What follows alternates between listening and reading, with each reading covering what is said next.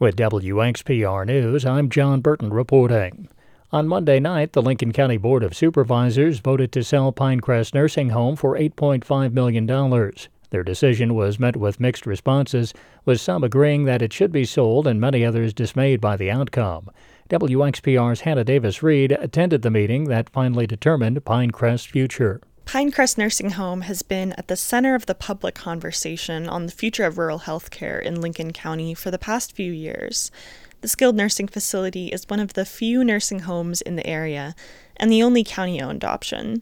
The county says they can no longer afford to run it.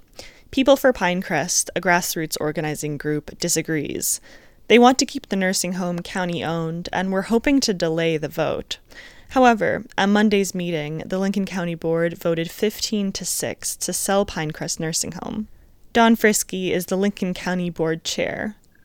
The difference between the people for Pinecrest and the county board is that the county board spent 2 years studying where Pinecrest was at in relationship to the county. He emphasized that both the county and people for Pinecrest wanted to retain the staff and maintain the current level of care.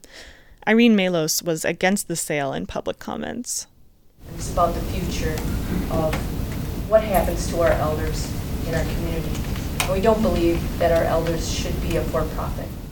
Karen Rehab, owned by Grant and Andrea Thayer, is Pinecrest's buyer. Numerous times during the negotiations was, will the staff stay? And that wasn't me asking, that was Grant asking, the buyer. He was asking, we need the staff to stay. We can't operate without them. Frisky says that he believes Pinecrest will expand under the Thayer's leadership. For WXPR News, I'm Hannah Davis-Reed. Governor Tony Evers is signaling he will not sign a Republican bill that would release tens of millions of dollars to combat PFAS pollution despite support from the state's municipalities.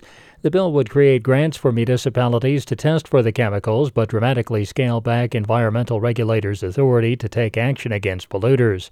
The bill passed the Senate in November and is expected to pass the Assembly today. Republican legislators have been urging Evers to sign the measure. Evers said in a letter Wednesday to Senators Eric Wimberger and Rob Cowles that the GOP does not want to hold polluters accountable. He challenged Republicans to get serious about fighting PFAS. A new forensic science lab is coming to North Central Technical College's campus. It's something that President Dr. Jeannie Wharton says will give them a chance to enhance their program offerings. So when people go into the work environment, they're working with doctors, they're working with paramedics, they're working with all different levels, coroners, and we'll be able to replicate that in this space.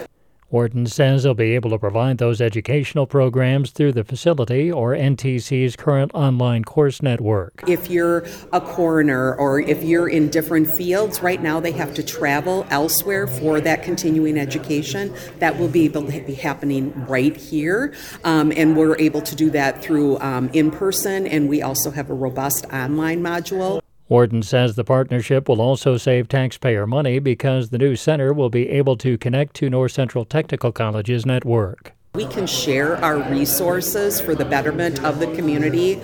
We have a lot of the technology already built in. They don't need to recreate that there. We can use our infrastructure for that.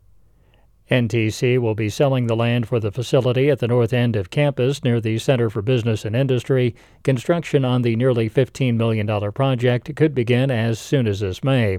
Funds will come in from state and local foundations. The county has also applied for federal funding for the project. People in the Land O'Lakes area may have noticed smoke to their north in recent weeks. The Ottawa National Forest has been burning piles of wood along Dinner Lake Road. The ultimate goal of the project is to create a shaded fuel break along either side of the road. The fuel break helps reduce the heat and intensity of a wildfire. That gives a better escape route for people that live along the road, as well as a safe place for firefighters to attack the fire.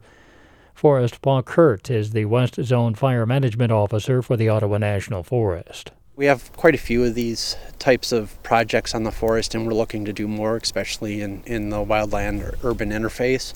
So that's where the forest meets people that live out in the woods, basically.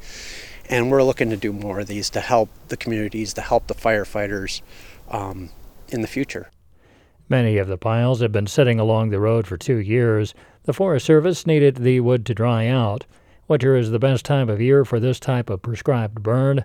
Paul Kurtz says the lack of snow this year is making the work a little challenging, but they've still been able to get the work done. Technically, we can burn during any time that we have a wetter period, but then it requires more resources, more equipment. If the ground isn't wet and there's no snow, we're required to have a fire engine out here. Well, if we've got below freezing temperatures but no snow, we could potentially freeze up the engine. And so that would be another barrier to us burning.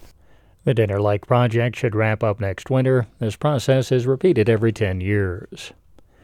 Bald eagles are the national bird of the United States, and for a time they were endangered. Thanks to conservation efforts, their population has been stabilized. Even so, agencies like the Southern Wisconsin Bird Alliance want to monitor eagles to keep track of their numbers, their habits, and the challenges they face. The Bald Eagle Nest Watch program was relaunched this month to get data from citizen volunteers who monitor a bald eagle nest in their area once a week for an hour. February is when the eagles begin building their nests. With the mild winter, eagles seem to be at their nests earlier in the season. Those who volunteer are not supposed to disclose the location of the nest they monitor. More information for people who want to learn about the program or sign up is on the Southern Wisconsin Bird Alliance's website. This story is courtesy of WAOW Television.